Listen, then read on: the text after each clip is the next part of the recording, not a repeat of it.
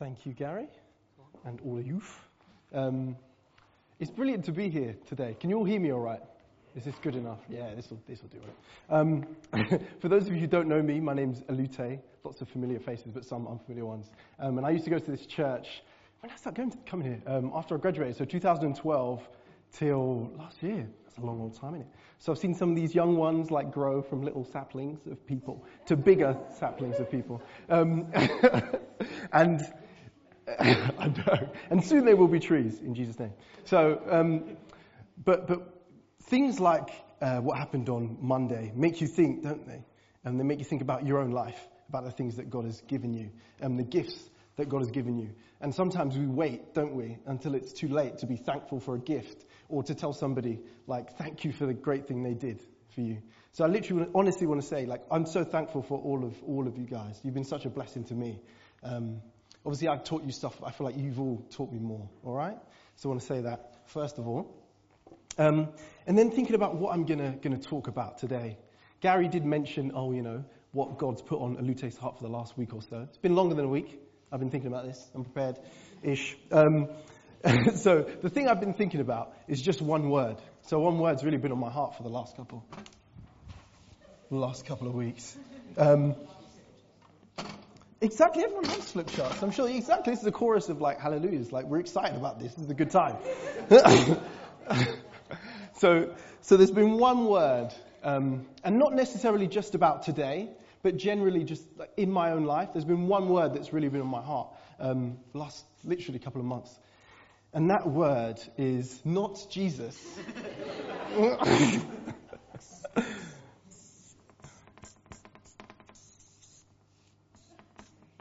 Running out of space. Just about got in there. And I hope everyone can see that clear enough. So that word is identity. That word is identity. And with that word comes a question. And it's a really simple question. And lots of you guys are doing exams. And lots of us have done exams. And in every single exam you do, you'll get this question. Really, really simple. It's who are you? Right? That is the one question you should almost always get right. Okay, if you got marks for it, you should at least come up with like 1 or 2 marks, right? And when we try and answer that question, or if I was to ask any of you that question, what would you say? What would you say if I was to ask who you are? Well, I hope you'd start with your name. That's a pretty simple one. That's pretty basic. And again, that should be straight off the top of your head. You shouldn't have to look at your driver's license. That should be clear.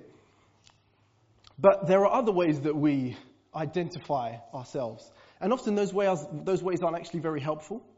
So one way that we could identify ourselves is maybe by saying, like, what job we do. Do we do a kind of corporate job in London, which means we have no soul and we only care about ourselves? Or do we do a really caring job, locally where we actually kind of care about people? We put people into those boxes, don't we? If you tell me what you do, I automatically have an idea in my head about who you are. But that might not be perfect. It might not quite be right. If you're younger, maybe you'll tell me what year you're in. Hopefully you know that again off the top of your head. Or you might tell me what school you go to. You might say Billericay School or Mayflower School. Or, God forbid, you'd say a different school. No, don't do that. And maybe if you tell me Billericay School, again, I'll have an idea in my head. Okay, you're one of those people. So you're in that box. But maybe, again, that's not majorly helpful, is it? That doesn't necessarily tell me who you are really as a person. But I thought maybe I'd try that anyway. So I brought some stuff along today that might describe to you who I am, okay? So I used to go to Anglo-European school. Does anybody here go to Anglo? Oh, okay, there is someone. This is amazing. It's a revelation. So on the 4th of October, 2006, okay, Anglo-European school wrote to me, or they wrote to my parents. More effectively, all right. Now, I was a good child. So this is a while ago, isn't it? It's like 11 years ago. So I'd have been, 14? And I was a good 14-year-old, I believe, in my own memory. I think I was a great person at that point. But on the 4th of October, 2006, Anglo-European School wrote to me and they said this: Dear Dr. and Mrs. Ogeregbe, there was an incident on the Nibs number 50 bus this morning in which Alute was involved. Can you believe that? That doesn't sound right. That doesn't sound right to me. Like, first of all, I read that this must have been plagiarized. Doesn't make sense. Pieces of chocolate were being thrown on the top deck. Now, First of all. For anyone who knows me, they know I don't like chocolate. So it doesn't, you know what I mean? The person doesn't fit the crime. It already doesn't make sense. Followed by pieces of fruit. To be fair, I do like fruit. That's semi-believable. Causing a considerable mess on the floor and the seats. Terrible times. To his credit, okay, Alute admitted his involvement and gave a truthful account of the events that occurred. Can I? Okay. This kind of behavior cannot be tolerated. Cannot be tolerated. As I'm sure you can appreciate. Alute has been given a lunchtime detention by way of punishment, as he only played a minor role in the incident. If I only played a minor role, why did I lose my whole lunchtime? Again, it's like, I study law. I think that's too much. That's not a reasonable punishment for the crime. So maybe that will tell you something a bit about me. That's a bit about my history. That's something I've done in my life.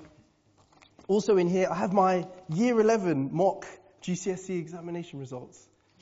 A in business studies, not bad. An F in graphics. Now graphics. No, see again, that doesn't sound right. That doesn't sound like me, to be honest. Or maybe you could look at like my A-level results. Maybe that would tell you something about me, what I achieved at A-level. Could also show you that'll tell you a bit more about. I went to law school. So there's a lot of stuff there. Maybe that will tell you who I am. Maybe that will tell you a bit more about my identity. To answer that question of who are you. And some of us like to identify ourselves by the things we do for God. Now that seems like the right thing to do, right? That seems to make sense. So here I have notes from like sermons I've preached before, places I've been. I even have, for those of you in youth group who remember, I used to love quizzes. And not quizzes about actual facts, things that you could reasonably know, but just quizzes about stuff that happened like 4 or 5 months ago, just to do something different. So I have a super quiz here. One of the questions is, who was Mike in our first week at Val's house? Difficult to answer. So I know this is what I was doing. This is why I had to leave. So I had to go to Norwich. I was not doing much. So again, to me, maybe like this is how I can define myself. These are some of the things I've done for God. And then even better, I started playing basketball. So maybe that will help. I can show you my kit. Play for Reefham, team in Reefham 34. It's a bit too big. The away one's a bit better. So maybe all those things, all those facts I've told you. Do you think now maybe like you know who I am? See, maybe you do. Maybe we're a bit closer, but ultimately all of this doesn't define me because I could get an injury and maybe like playing basketball or something I wouldn't be able to do. So I couldn't define myself that way. Or and maybe something else would happen to me. I'd move as I did. I'd move to Norwich. So all the things I was doing for God here, I would stop doing. And then, would I still be defined by them? Could they still be kind of my identity, my character? Maybe not. And then even all these results and these fictitious letters about chocolates being thrown. Again, this was such a long time ago. I don't think that would still define me. That wouldn't tell me who I am. And we live in a time, don't we, in our country where everybody is searching, is asking that question, who am I, deeply. And when you think about identity, the question is, who are you? And I want you to think maybe less about those people who are outside, who feel like maybe they don't know what gender they are, or those other kind of characteristics. Instead, actually think about yourself. This is an evening where I want us to be reflective rather than judgmental about those people who don't worship or live the way we do. So I want us to think about that question. Have that question in your head. Who are you? Now, I think in answering that question, God takes you on a journey. God doesn't just slip you a note and say, here you go, mate, that's your name. He does it a bit more subtly, and he actually loves us. So he takes the time to talk and journey with us, to lead us to the answer of what our identity really is. So in answering this question, I wanted to look at the life of Jacob. Now, Jacob lived in a place called Canaan, which would have been like kind of eastern Israel, Syria, Lebanon, so the Middle East is where he lived. And we're going to just go through a couple of episodes that he had in his journey towards finding out who he really was. And I'm going to need your help with this. So be focused because you may be called upon. Okay, you may be called upon. So The first episode I wanted to talk about was one that I've entitled, Deception, or The Deception. So the first scripture is Genesis 25. So if you'd open up your Bibles, whether they're electronic or good old-fashioned paper. So it's Genesis 25, verses 24 to 34. And if you did want a paper Bible, just raise your hand and one can be given to you. So that's Genesis 25, verses 24 to 34. Okay, we are all there. So Jacob was the son of a man called Isaac. So his parents were Isaac and Rebekah. And God had spoken to Rebekah and said, you're going to have twins, which is a great thing, generally speaking. I can imagine maybe the late nights would be even later or even longer with twins. But God had told her, you're going to have twins. And they're going to be two great nations. And they're always going to kind of tussle. Now, in order to tell you the beginning of Jacob's story, I'm going to need 2 volunteers. And I will give people, 2-3 seconds to be brave, stand up, be bold. So one of you to be Jacob and one of you to be Esau, his brother. Oh, terrible. All right, brilliant. So Luke is our first volunteer. Cheers. As we came up. And then Ollie is our second. Thank you for volunteering. What a great man. Can we give these people a round of applause? They've done a great job. Tremendous. Okay, so can you be Esau? Is that okay? And then you're going to be Jacob. Yeah? Simple. Right, fantastic. So I'm going to read for the story, and as we read, they're going to illustrate, they're going to bring the Bible to life for us. How great are they? So Genesis 25 from verse 24. So when the time for her, that's Rebekah, their mother, these two's mother, when the time came for her to give birth, there were twins in her womb. The first came out and was red, and his whole body was like a hairy garment. Now, I did look around my house for a hairy garment. This is the closest thing I could find. Right, so can you just stick that over yourself? Is that okay? This is what your body looks like, apparently. Excuse me. I do. You'll soon figure out just how hot it is. So they named him Esau. After this, his brother came out with his hand grasping Esau's heel. So, Ollie, the youth of today. No, can you stand this way? So, Ollie, can you be facing this way, right? And then can you grab his heel? You can do it. Tremendous. Just grabbing his heel. Yeah, I know. So, okay, you can stop now. You can stop. So the first thing to notice. So here, you can just stand this side for me. Cheers. You're not quite done. I'm sorry. You're going to have to leave that on for a second. So the first thing to notice is Jacob's name, right? So we are told that so in verse 26, after this, his brother came out with his hand grasping Esau's heel. So he was named Jacob. This is very crude, but in the Hebrew, it's sort of like Yaakov, right? And this bit here sounds like a word that is pronounced Akib. So can you say to the person next to you, Akib? Akib, tremendous. So Akib means heel. So essentially his name was like very crudely translated, like he who grabs the heel. All right? And sorry, can you just grab his heel again? Is that all right? Right. So, good job, man. This guy's been practicing. Right. So if you grab someone's heel, you have to be behind them, don't you? Pretty much, most of the time. And Ollie has to be facing this direction. So basically what Jacob was, and the type of person that Jacob was, he was the type of person who always wanted to get ahead. All right? Esau was ahead. Esau had the birthright, as we're going to come on to hear about. Esau had just the status that came with being older. Most of us have older siblings, and there is a certain status that comes with that. But obviously in the time that Jacob lived, there was an even bigger status, right? So Jacob was the type of person who would trick people, maybe trip them up, maybe deceive them, just to try and get a leg up in life. Okay, you're done. Thank you so much. All right. And if you could still, hold on there just for a second. So this is your birthright, okay? So you hold on to that. Right. Now, the second part of our verses here. From verse 27. The boys grew up, and Esau became a skillful hunter, a man of the open country, while Jacob was a quiet man, staying among the tents. Isaac, who had a taste for wild game, his father, loved Esau, but Rebekah loved Jacob. Once, when Jacob was cooking some stew, so can you just stir the pot? Is that right? Just stir. Yeah, cheers. Well done. Esau came in from the open country, famished. He said to Jacob, I'll speak on your behalf, don't worry. But you can do the actions, you can gesticulate. Yeah, go for it.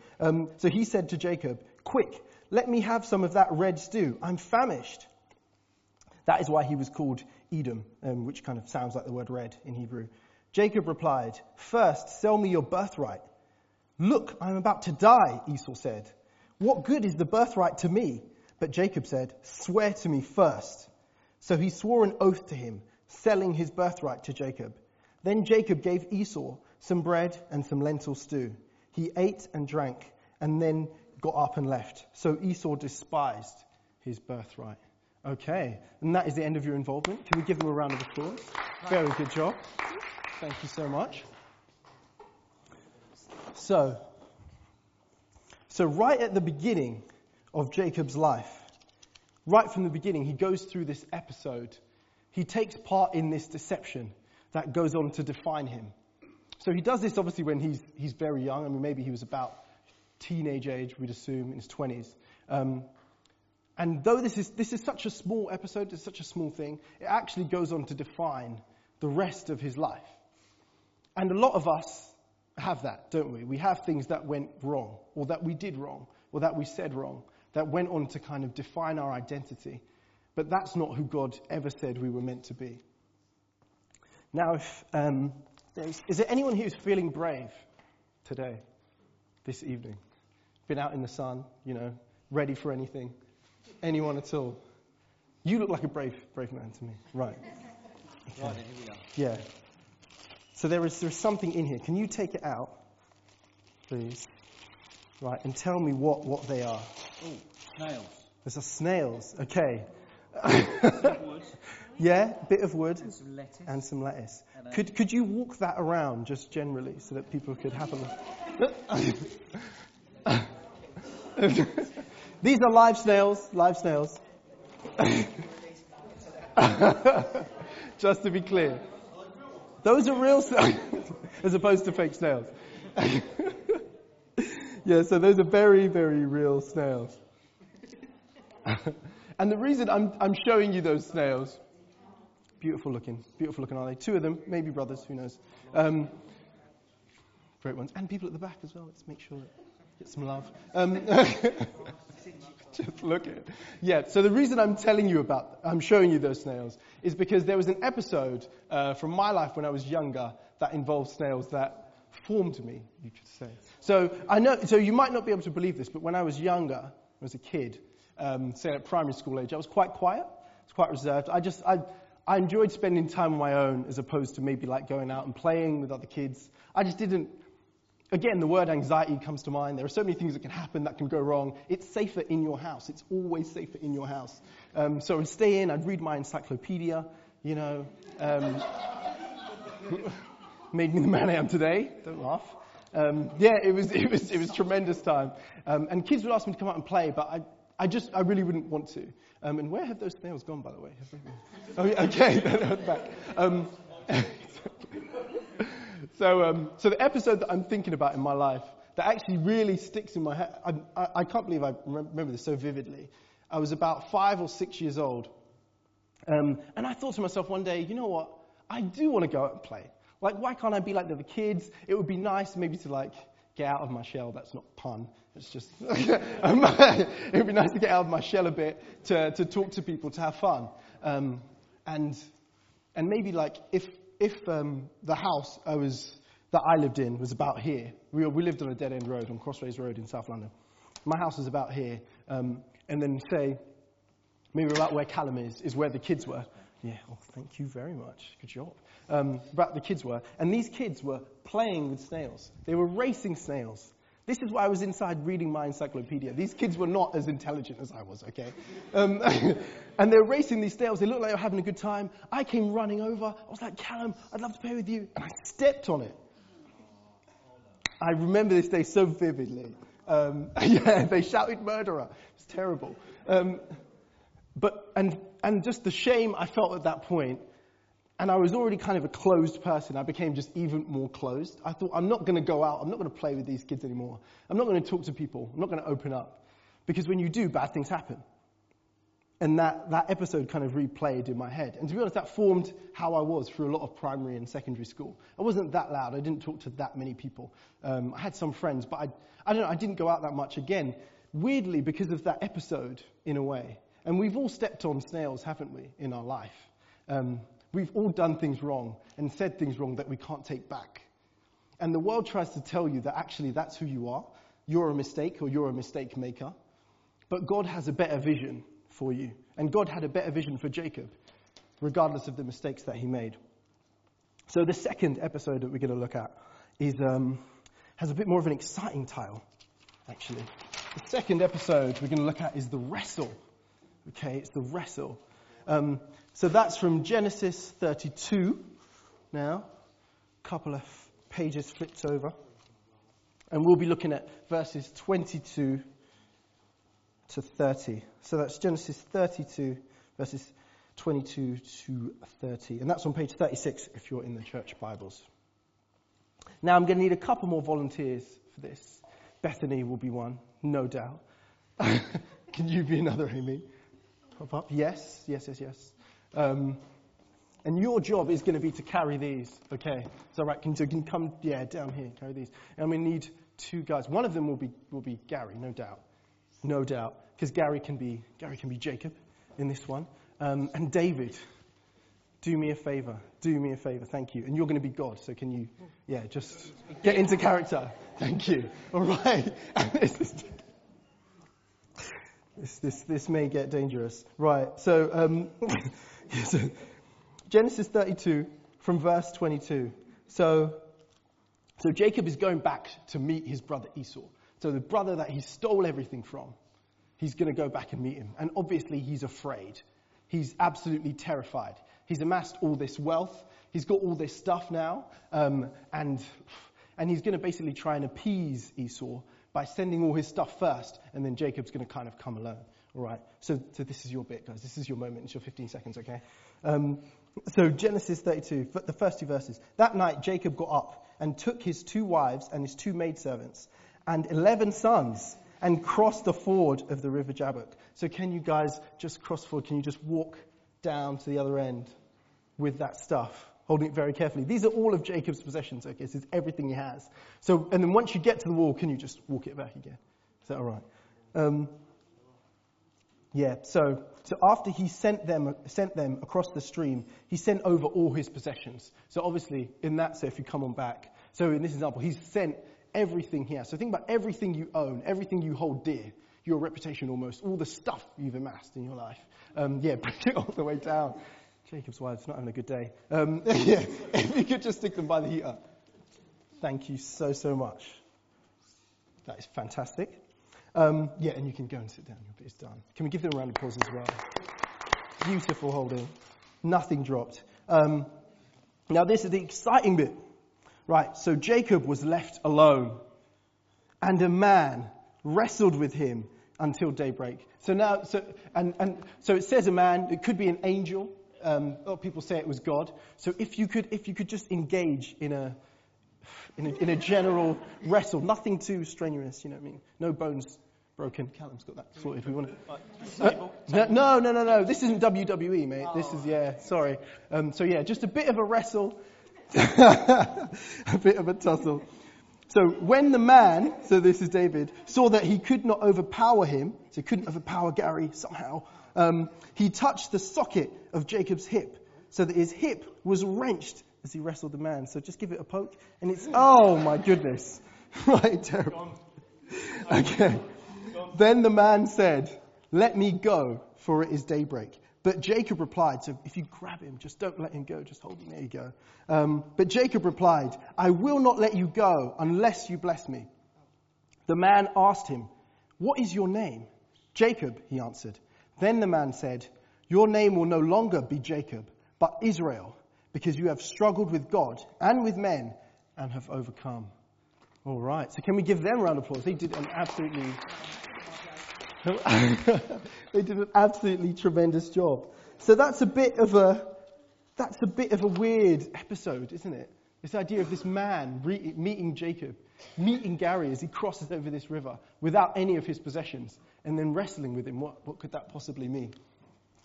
So again, to maybe think about the meaning of this bit of scripture, we have to look at Jacob's name again.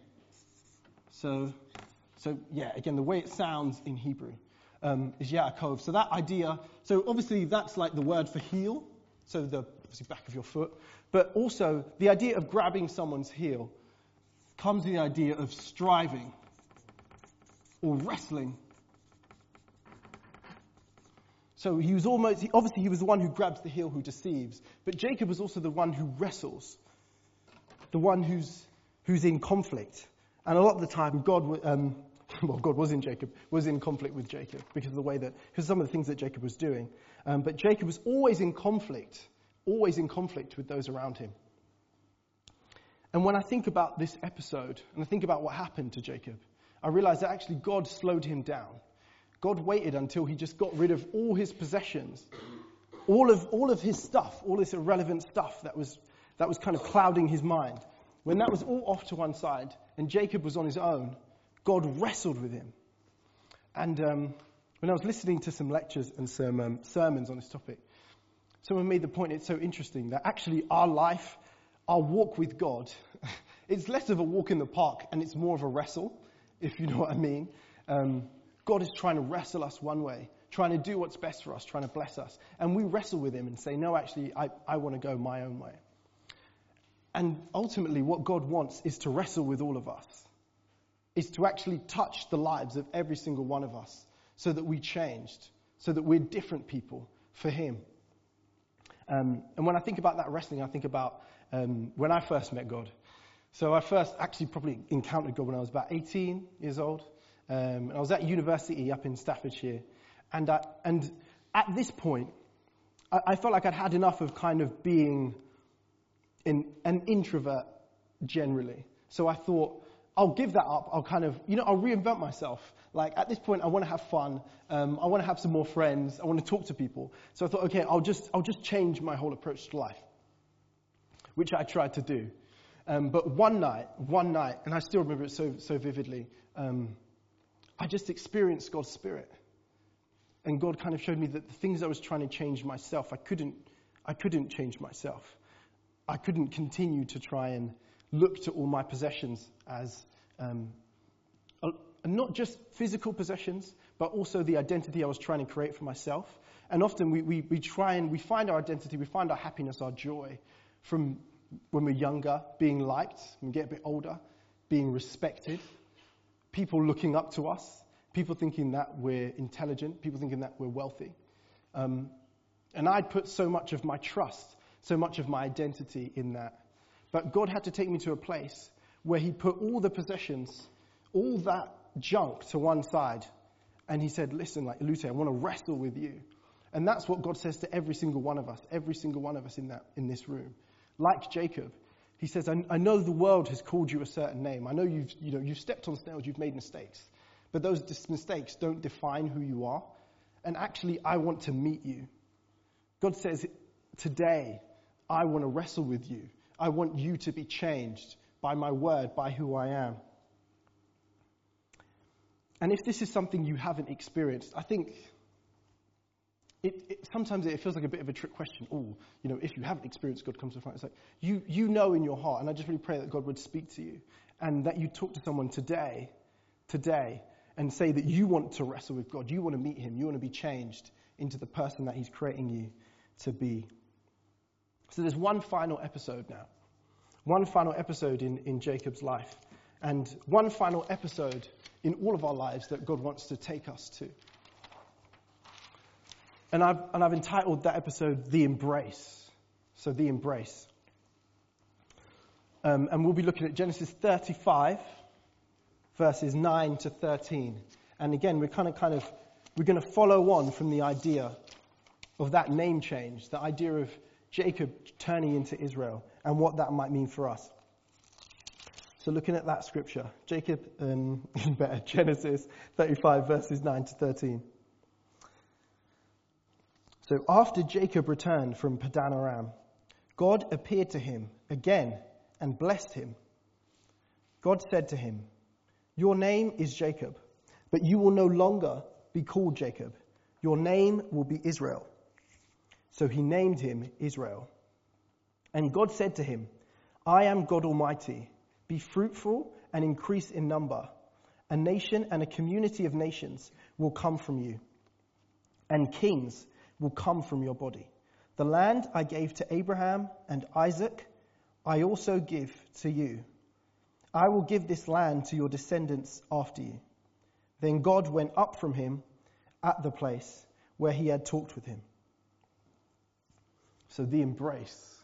I love that word. Because there's a difference between kind of seeing someone and maybe, so Luke, again, if you would stand up because you're my best friend. Yeah, there you go.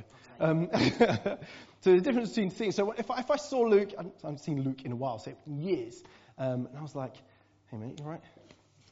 You know, that's not quite an embrace, is it? We do have a handshake, so we could do our handshake. That would be okay. Maybe we could give him a bit of a. We're close. We've seen each other generally, but if I embraced him, if I embraced him, it would mean something different. It would mean that I accepted him as he is, and he can accept himself as he is. All right, so thank you very much. You can take a seat. But the problem with this, the problem with totally accepting God, is often we think, if I really do actually give everything up to him, he'll almost do away with all this stuff. He'll do away with all these achievements, and he'll say they don't mean anything. But when we look at the change in name that Jacob went through, we actually see that what God wants to do, and it's such a beautiful picture that Gary shared, in terms of that broken jar, that broken vessel. God doesn't want to just sweep all that stuff away and start again. He wants to take all your pieces and make it into something even more beautiful. He wants to bring your life to fulfillment, as opposed to just destroying it and saying, "Oh, let's start again." Because when we look at the name of Jacob again, so we'll go back to this. That name of Jacob was changed to the name, and I'm going to try and get this right. You always hope whenever you talk about the original language or Greek or whatever, that no one in this room actually knows Greek, because then I can just say whatever. So change his name to Israel. So, Yisrael. And this bit here is short for a word called Elohim, which I'm assuming people might have heard of, so the idea of God. That's essentially G-O-D over there. And this bit, of course, as we said, it still means like strives, contends. But so does this bit. This means to strive, to contend. Now, if someone could turn back in their Bibles for me, just a couple of pages, back to Genesis 32, verse 28. Just one page back. We'd see that God had already renamed Jacob, hadn't he? So then the man, either it's angel of God or God himself, I'm going to say, then the man said, "Your name will no longer be Jacob, but Israel, because you have struggled with God and with men and have overcome." So ultimately what God wants to do in our lives is he wants to say, I know you've experienced the deception. You've done things wrong when you were young, maybe young in the faith, at a younger time in your life, or at the very beginning of your life. But those mistakes don't define who you are. Those mistakes aren't your name. Even though the world has given you a name, they've said maybe that you're unintelligent or you're stupid or you're clumsy because of mistakes you've made.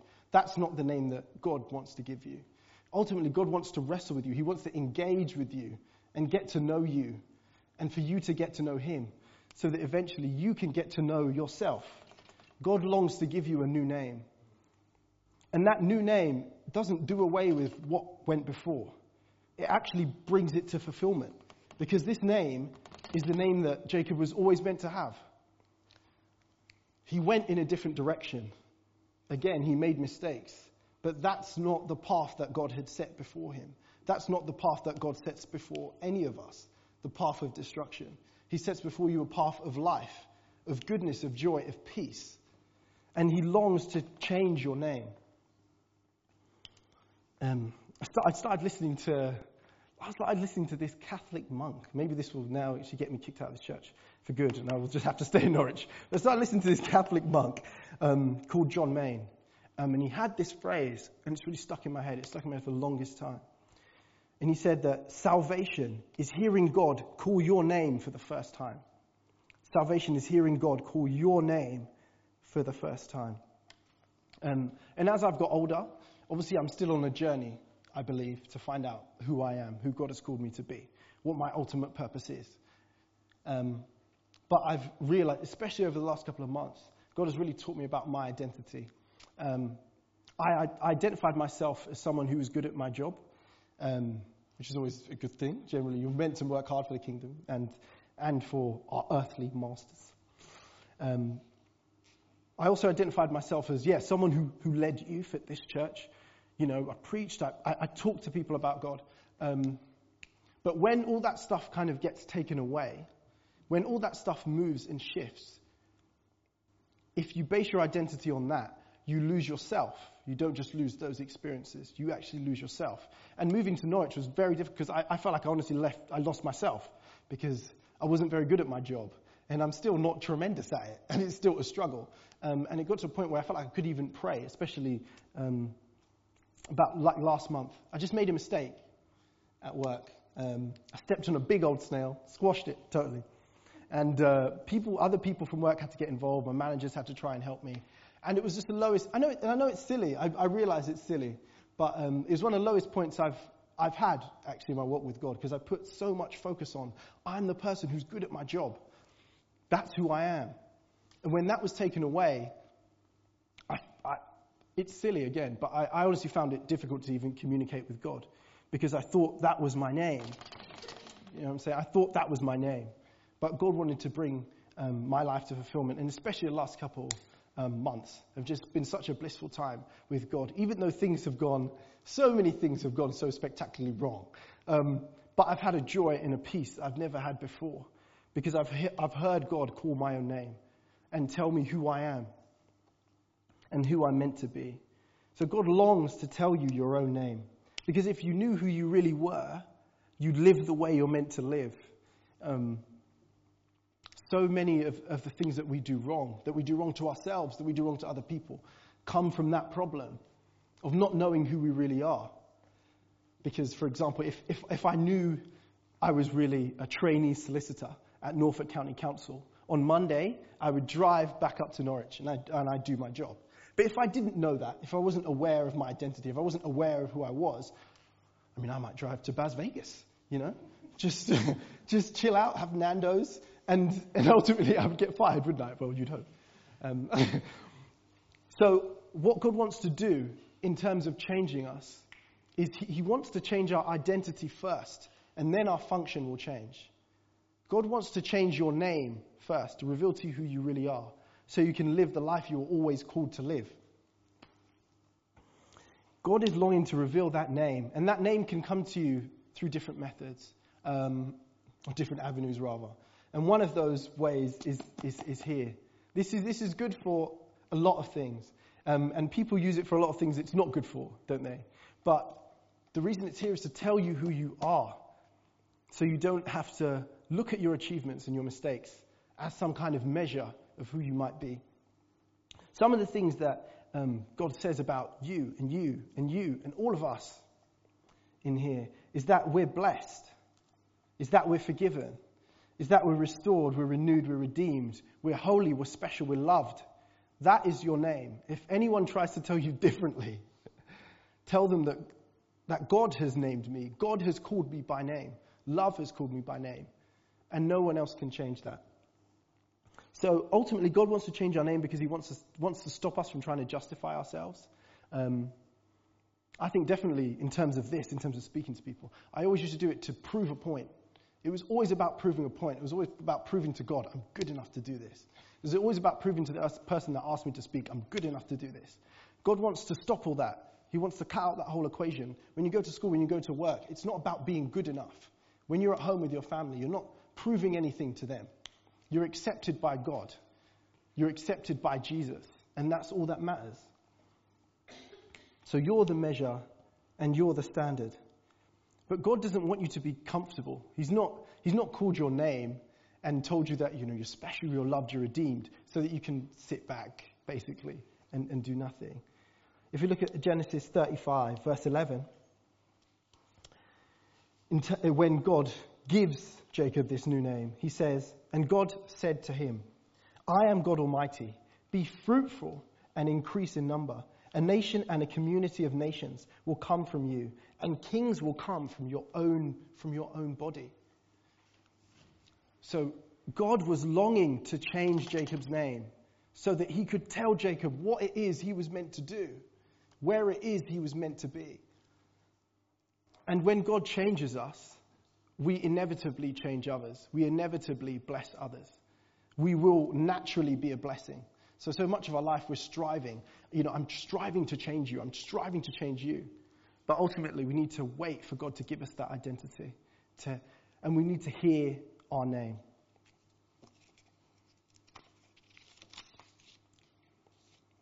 So remember that you're redeemed, you're blessed, you're forgiven. You've been given a name that is special and that's only yours. And you are the standard in your own life. God is trying to create the best version of you through you. So if anyone ever asks you what your identity is, who you are, you can tell them that you're God's child first and only. If the band would come up at this point, or not, that is fine. You all have pieces of paper on your tables. And something that I thought would be good, a way for God to bless us, would be for us to write our names on that piece of paper, if we feel led. And then bring that piece of paper to the front and pop it in here. And then I have another box. And this is a box of new names. So I've really prayed into this. And I pray that God would really communicate to you through it. So place your old name in that box. Not that it's bad or that it's been ruined. But it's that God wants to give you a new name. Okay, so as you feel led, just write your name on that piece of paper in pencil. Place it in that box and come to the altar and take a new name from Jesus. So I will just pray at this point. Lord, I thank you and I praise you for everything that you've done, everything that you're doing, everything that you are, Lord. I pray into the deception, I pray into the lies that have been told about us, Lord. And I pray that those lies would just be broken in your name. I pray that you break every lie over every life in this room. Lord, wrestle with us, meet with us, and ultimately embrace us. Teach us what our true name is, Lord. Teach us to know you and teach us to follow you all the days of our life. Amen. Amen.